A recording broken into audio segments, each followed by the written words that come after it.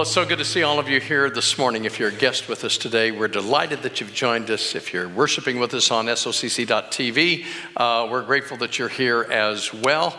Can I just say before we get into the sermon, thank you for your patience with the lighting issue. We are working on it. We're trying to get to the very heart of it. Parts are going to be ordered. It just takes a while, all right? And it's not like we can go over to Lowe's and get what we need. It does take a few weeks to get some of these pieces and parts to make it work. So thank you. We're going to get there. It's going to be okay. Some of you will miss the darkness. I get that. You can't make eye contact with me. I don't know if you're sleeping or not. So for some of you, you'll be sorry when the lights come back. We are at the end of this series, BYOG, Bring Your Own God, and we've been dealing with familiar misconceptions. And I hope you realize this is a play on words, not an encouragement to bring your own God. That's the whole point. People want to create God in their own image, but that's not okay with God. We should understand that. That should make sense to us. We don't want somebody doing that with us. For instance, if you had never seen me or seen a picture of me, you might want to, conjure up an image in your own mind when you hear certain things about me or you learn certain things. Some might even be true. He's a little older now and he doesn't hear so well out of his left ear. But some things might not be true. I heard he's going to grow a mustache. And so this is a picture that comes to your mind of what that may be. You know, I don't know what you would think of, or I heard he has a pet snake.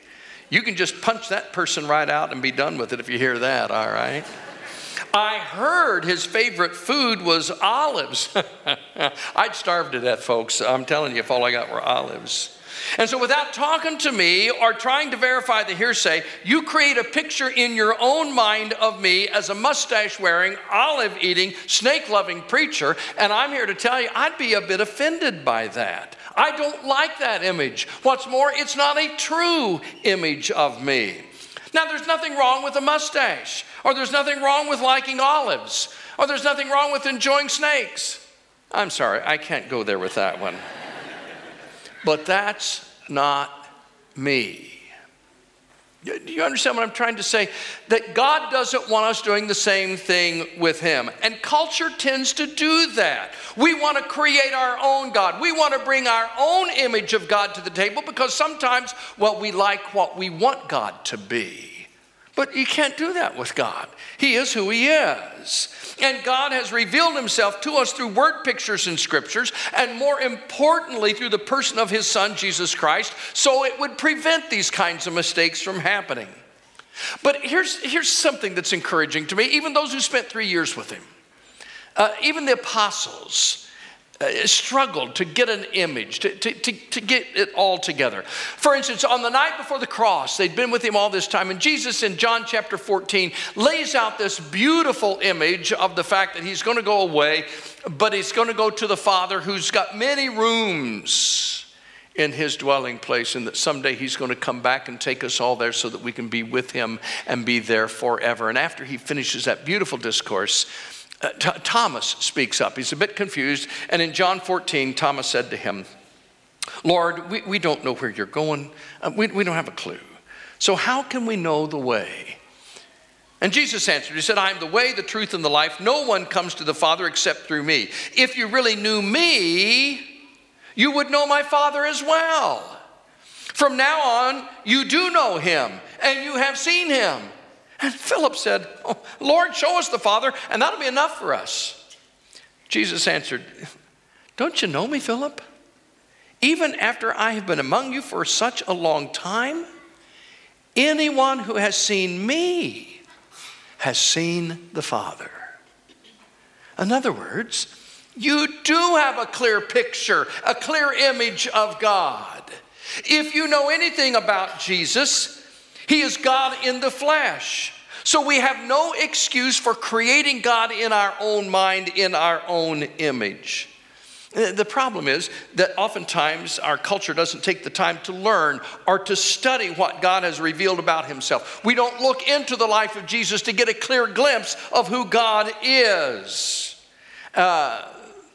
That's why our next series, I think, is going to be so important. Our next series is Live Like Jesus. We want to study into the life of Christ and those divine, eternal principles that set him apart from everybody else. And so hopefully through that series, we'll get another glimpse into the life of Jesus. And as we get a glimpse into the life of Jesus, we'll know who God is. We'll have that clear image. And so here's the last misconception that we're going to deal with in this series, and that is grandfather God. We've looked at several different ones already, but the last one is a grandfather God. Now, being a grandfather myself, this one hits a little bit close to home. So here we go. Does the world view God as a grandfather? And what are the misconceptions or implications of that look? Well, I think a lot of times we do. The world, the church even, thinks of God in the concept of a celestial grandfather. I mean, whenever you see God depicted in a cartoon, what does he look like? I mean, I've never seen it any other way in the cartoons. He always looks old, bent over, white robe, and a long white flowing beard. It's no wonder we're confused about who God is. Such images only enhance the idea of God being a grandfather. After all, God has been around for a long time, before the beginning of time. The Old Testament revelation of him, as recorded in Daniel chapter 7, reveals God as the Ancient of Days, who in fact was described as having hair which is white like wool. And so in our minds, that image is to create old. But the white like wool is to talk about his purity, his sinlessness. But we always gravitate toward the other side of the coin. That just means God is old. Author Josh McDowell wrote, "But God is no doddering old man. He doesn't shuffle across heaven's floor in loose-fitting slippers. He doesn't have to put his false teeth in every morning." The Apostle Paul is quick to add and remind us in his letter to Timothy, 1 Timothy 1. "Now to the King eternal, immortal, invisible, the only God, be honor and glory forever and ever. Amen." That's not a picture of an old man barely able to cross the throne room of heaven. God has often employed earthly pictures to give us a glimpse into his character.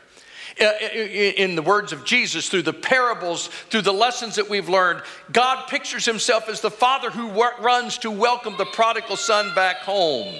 A father who knows how to give good gifts to his children. And a father who continues to discipline his children in love. God, in speaking to his Old Testament people Israel, compares himself to a mother's love for her child. Isaiah 49:15 says, "Can a mother forget her nursing child? Can she feel no love for the child she has born? But even if that were possible," God says, "I would not forget you." In Hosea, God is described as a mother bear attacking those who would steal her cubs. In Matthew, Jesus compares himself to a mother hen who would gather her chicks under her wings for protection. God gives us pictures from nature and human experience to help us understand him better. But he cannot be reduced to something so finite and so fallible. We've got to let God be God.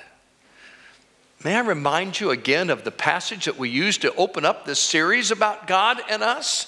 Isaiah chapter 55 says, "My thoughts are nothing like your thoughts, says the Lord, and my ways are far beyond anything you could imagine. For just as the heavens are higher than the earth, my thoughts are higher than your ways. My ways are higher than your ways, and my thoughts higher than your thoughts." So, if we're going to picture God as a grandfather God, what does that end up creating in our understanding of him? Here are the dangers, because the scriptures are clear. That's not him, but we keep picturing him like that. And what are the images that come to mind? Well, here's the first one. A doting God. If God is a grandfather God, then he is a doting God. No child ever recognizes his or her parents once they become grandparents. Adult children who have transitioned to being parents themselves witness a transformation in their own parents that defies logic. They have never seen their own parents act this way, ever. Giddy, playful, more patience than Job, quick to forgive despite the offense, a storehouse of candy and snacks, the likes of which they never saw growing up. Who are these doting people that used to be my parents, and what Kool-Aid did they sip to bring them to this state of mindless euphoria? Grandparents, you see, are people who love to say yes and seldom say no. And I tell my kids, that's my prerogative, okay? That's my prerogative. The problem is when we think of God as a grandfather, a doting grandfather, we want to transfer that image to him. And there are times in Scripture where you can say, oh, that sounds like a grandparent. For instance, Jeremiah 31:3 says, long ago the Lord said to Israel, I have loved you, my people, with an everlasting love, with an unfailing love. I have drawn you to myself. Well, that sounds like a grandparent, doesn't it? My love is unfailing for my grandchildren. But that's not what God is trying to describe here. Do not make the leap that God, because he loves us with an everlasting love, is a doting grandparent like Lord who says yes all the time and is reluctant to say no. Don't think that God, like most grandparents, is this quaint old man who's dispensed with any kind of disciplinary thoughts and instead takes kids to the park or buys them ice cream. And while God's grace is overwhelming, and while his mercy has no equal, God will not overlook blatant disobedience. Acts chapter 17 says, in the past, God overlooked such ignorance, but now he commands all people everywhere to repent. For he has set a day when he will judge the world with justice by the man he has appointed. He has given proof to all of this to all men by raising him from the dead. As a grandparent, I love to say yes, and I seldom say no. But there are certain things that I won't tolerate even as a grandparent, things like disrespect and disobedience. God wants us to learn that there are times we need to say no, that he expects us to say no, that he will not endorse or embrace or put his stamp of approval on. Paul writes to the young preacher Titus in Titus chapter 2, for the grace of God that brings salvation has appeared to all men. It teaches us to say no to ungodliness and worldly passions, and to live or to say yes to self-controlled, upright, and godly lives in this present age, while we wait for the blessed hope, the glorious appearing of our great God and Savior Jesus Christ, who gave himself for us to redeem us from all wickedness and to purify for himself a people that are his very own, eager to do what is good. Now, don't misread verse 11 in that text. Paul does not say the grace of God has appeared bringing salvation to all men. It says the grace of God that brings salvation has appeared to all men. To understand God's grace is to understand that the Christian faces a certain ethical demand. That we as believers, followers of Jesus Christ, are to say no to ungodliness and worldly desires. And we are to say yes to living self-controlled, upright, and godly lives in this present age, Paul says. Again, that's important to grasp. In this present age. As a Christian, we don't go running off to some remote corner of the globe so that we can hide and won't be tainted by the problems of this world. No, we are to live godly lives in this world, self-controlled and upright, while holding on to our hope in Christ. So don't expect God to be some doting old deity who will smile and pat us on the head when we are disrespectful to him and disobedient to his commands by saying, well, that's okay, don't worry about it. No, God has high expectations of us, his people. Certainly we are saved by grace, but that very fact that we are saved by grace demands an even higher ethical response. We wear his name, and we dare not bring disgrace to the name. So God is not a grandfather God. He doesn't dote on us. He lays out for us the pattern of life and expects us to do our best. Here's another picture. If God is a grandfather God, he's an out-of-touch God. Now, the word out of touch, or the idiom out of touch, is used to refer to someone who is out of touch with reality most often. Like viewing a snarling rabid dog and saying, oh, what a nice puppy. You'd say, no, that person's kind of out of touch with reality. That's not a nice dog. God and his word are often placed into this category of being out of touch with the reality of life. We say, his word is archaic. His commands about the boundaries on sexual expression are unreasonable. His declarations against gossip are stifling. His warnings about dishonesty and duplicity are simply impossible to follow in today's cutthroat business climate. I mean, God is out of touch with reality. Nobody lives like that anymore, so we say. We also use the idiom out of touch to describe someone who is not aligned with, aware of, or even receptive to current trends or styles or attitudes. 6-year-old Aaron described God as, he's old. It's been a long time since he was a kid. The implication, he's old-fashioned. He's culturally unconnected. You can't relate to God. But God has never been a kid. So the implication is out of line. And you stop and think about how we use out of touch. Oh, he's out of touch with culture. Or, oh, she's out of touch with culture. And that culture could be East Coast, West Coast, Midwest, North, South. You name it wherever it is. And if you said, well, who would top the list of groups being out of touch? And in the minds of a lot of people, the church would top that list. That the church is out of touch with culture. Now, I don't think the church is out of touch with culture. It's that the church doesn't always agree with culture. But you see, that's what we do. We play this game. We dismiss any issues in our life by saying, well, they're just out of touch with what is going on. And if something is out of touch, or if someone is out of touch, we can dismiss whatever they say or whatever they believe, you see. But the church is in good company, because I hear it all the time. There are a lot of people who are said to be out of touch. Here's the list. The national media is out of touch. Congress is out of touch. Hollywood actors are out of touch. The lifestyle of the Amish is out of touch. The rich 1%, the under-resourced. The famous, the invisible to society. Those with a formal education, those without a formal education. Tree huggers, people who abuse our natural resources. Hermits and vagabonds, those who live in gated communities. People who drive gas guzzlers, people who drive electric cars. Professional athletes, couch potatoes. People who insist on cutting-edge technology, people who still use flip phones or no cell phone at all. The youth of America, the senior citizens of America, white people, black people, brown people, yellow people, liberals, conservatives. Did I miss anybody? Because you see, what I'm saying is that at some point in time, everybody's out of touch. Here's what we mean by out of touch.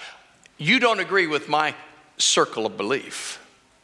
You don't agree with my circle of influence, so therefore you are out of touch with me. Becomes an easy dismissal, doesn't it? Oh, they're just out of touch. No, don't pay any attention to them. Don't listen to them. Well, there might be reason to listen to anybody who has something to say into our lives. It might not be good, but it might be helpful. And here's the thing. We're all out of touch with somebody, but none of us are all totally out of touch. And the irony of ironies, the one who best understands every human perspective and every human conflict of interest is the one who created us, God himself. God isn't out of touch. In truth, he's the only one who really is in touch. Nobody understands the human psyche like God himself. His word, his precepts, his wisdom, his example, his encouragement, his grace, and yes, even his commands are all designed to enhance our lives and make our time in this world the best that it can be at every age and every stage.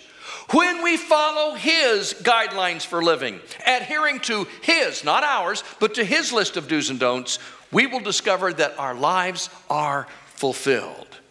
Honestly, folks, the person who is most out of touch with reality is the one who has declared his disdain for the things of God and ignored God himself in his daily existence. Here then is what I've witnessed more often than not in life. When it comes to the end of life, People's dying concerns aren't about government's failures or Hollywood's most recent release or even what all they're leaving behind. You know what people care most about knowing in those final breaths of life in this world? What does God have to say about the future? What hope does God have for me in these moments? You see, when we're ready to leave this world, the things of this world that mattered so much to us at one point in time don't matter anymore. And the only reality that we're really concerned about is the eternal reality. And if I understand Scripture correctly, eternal reality is far more important than mortal reality. So the next time somebody says, well, God is out of touch with reality, you ask them, which reality are you talking about?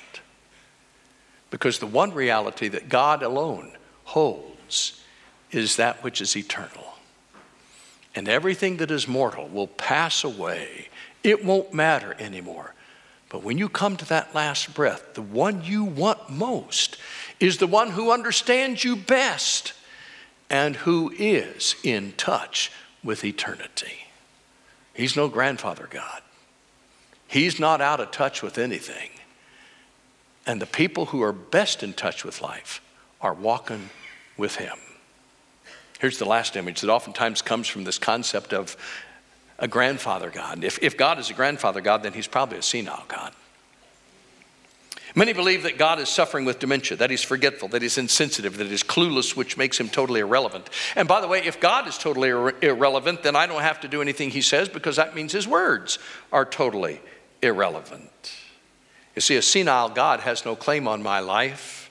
He has no impact on me. The problem with that is that there is nothing in Scripture to remotely suggest that God is close to being senile. He's omniscient. He knows everything. It's because we want to live guilt-free lives. We want to be in charge of our own lives. And so we look for a way that we can dismiss God. And if we can assume that he is senile and irrelevant, then I'm in charge of my life. I don't have to follow God. When Moses stood before the burning bush and had this encounter with God, and when Moses asked God for his name, do you remember what God answered? God said, I am who I am. Those words mean timeless in scope, that they are beyond time, that there is no aging with God. I am who I am. Oh, the power of that is unbelievable. I've quoted this before, but it is so powerful. Let me quote it again. It's from Helen Malacote, and she penned these words as if God was speaking into our lives to assure us that he is not irrelevant. And this is what she writes. My name is I am. When you live in the past with its mistakes and its regrets, it's hard. I am not there. My name is not I was. When you live in the future with its problems and fears, it is hard. I am not there. My name is not I will be. When you live in this moment, it is not hard. I am here. My name is I am. God is the most relevant part of our lives. Hold fast to him. The writer of Hebrews said the same thing about Jesus Christ in different words. In Hebrews 13:8, it says, Jesus Christ is the same yesterday, today, and forever. Now, I'm telling you, you can't get more relevant than that. I love the fact that our congregation is multi-generational. And I love the fact that every generation has something to offer to the body of Christ.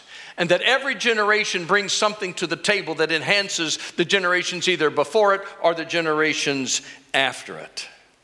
And I believe that every generation here is respected and honored for what they bring to the table. And that's the way it should work in God's family, the church, because he is eternally relevant. Every generation is relevant in the body of Christ. I love this passage in Ephesians, one of my favorite verses in Scripture. Ephesians 3:20 says, now to him who is able to do immeasurably more than all we ask or imagine, according to his power that is at work within us. To him be glory in the church and in Christ Jesus throughout all generations, forever and ever. Amen. Do you get it? God says, I'm working through every generation. Every generation matters. Every generation is important. Every generation is relevant, and I am relevant to every generation. Let me make a couple of closing observations about being a grandparent, will you? I believe the love experienced by a grandparent is a gift from God. I believe that the special bond between a grandparent and a grandchild is a gift from God. And there is this unique, beautiful, awesome, incredible relationship that is shared between a grandparent and a grandchild. And you say, why do they get along so well? Well, somebody said it's because they have a common enemy. I don't know if that's true or not.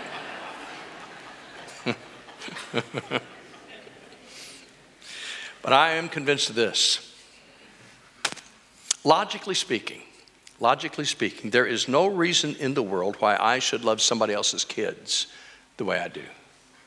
Just doesn't make sense. Loving my own kids, sure. But that next generation shouldn't be quite as much. Next generation after that, who cares? Logically.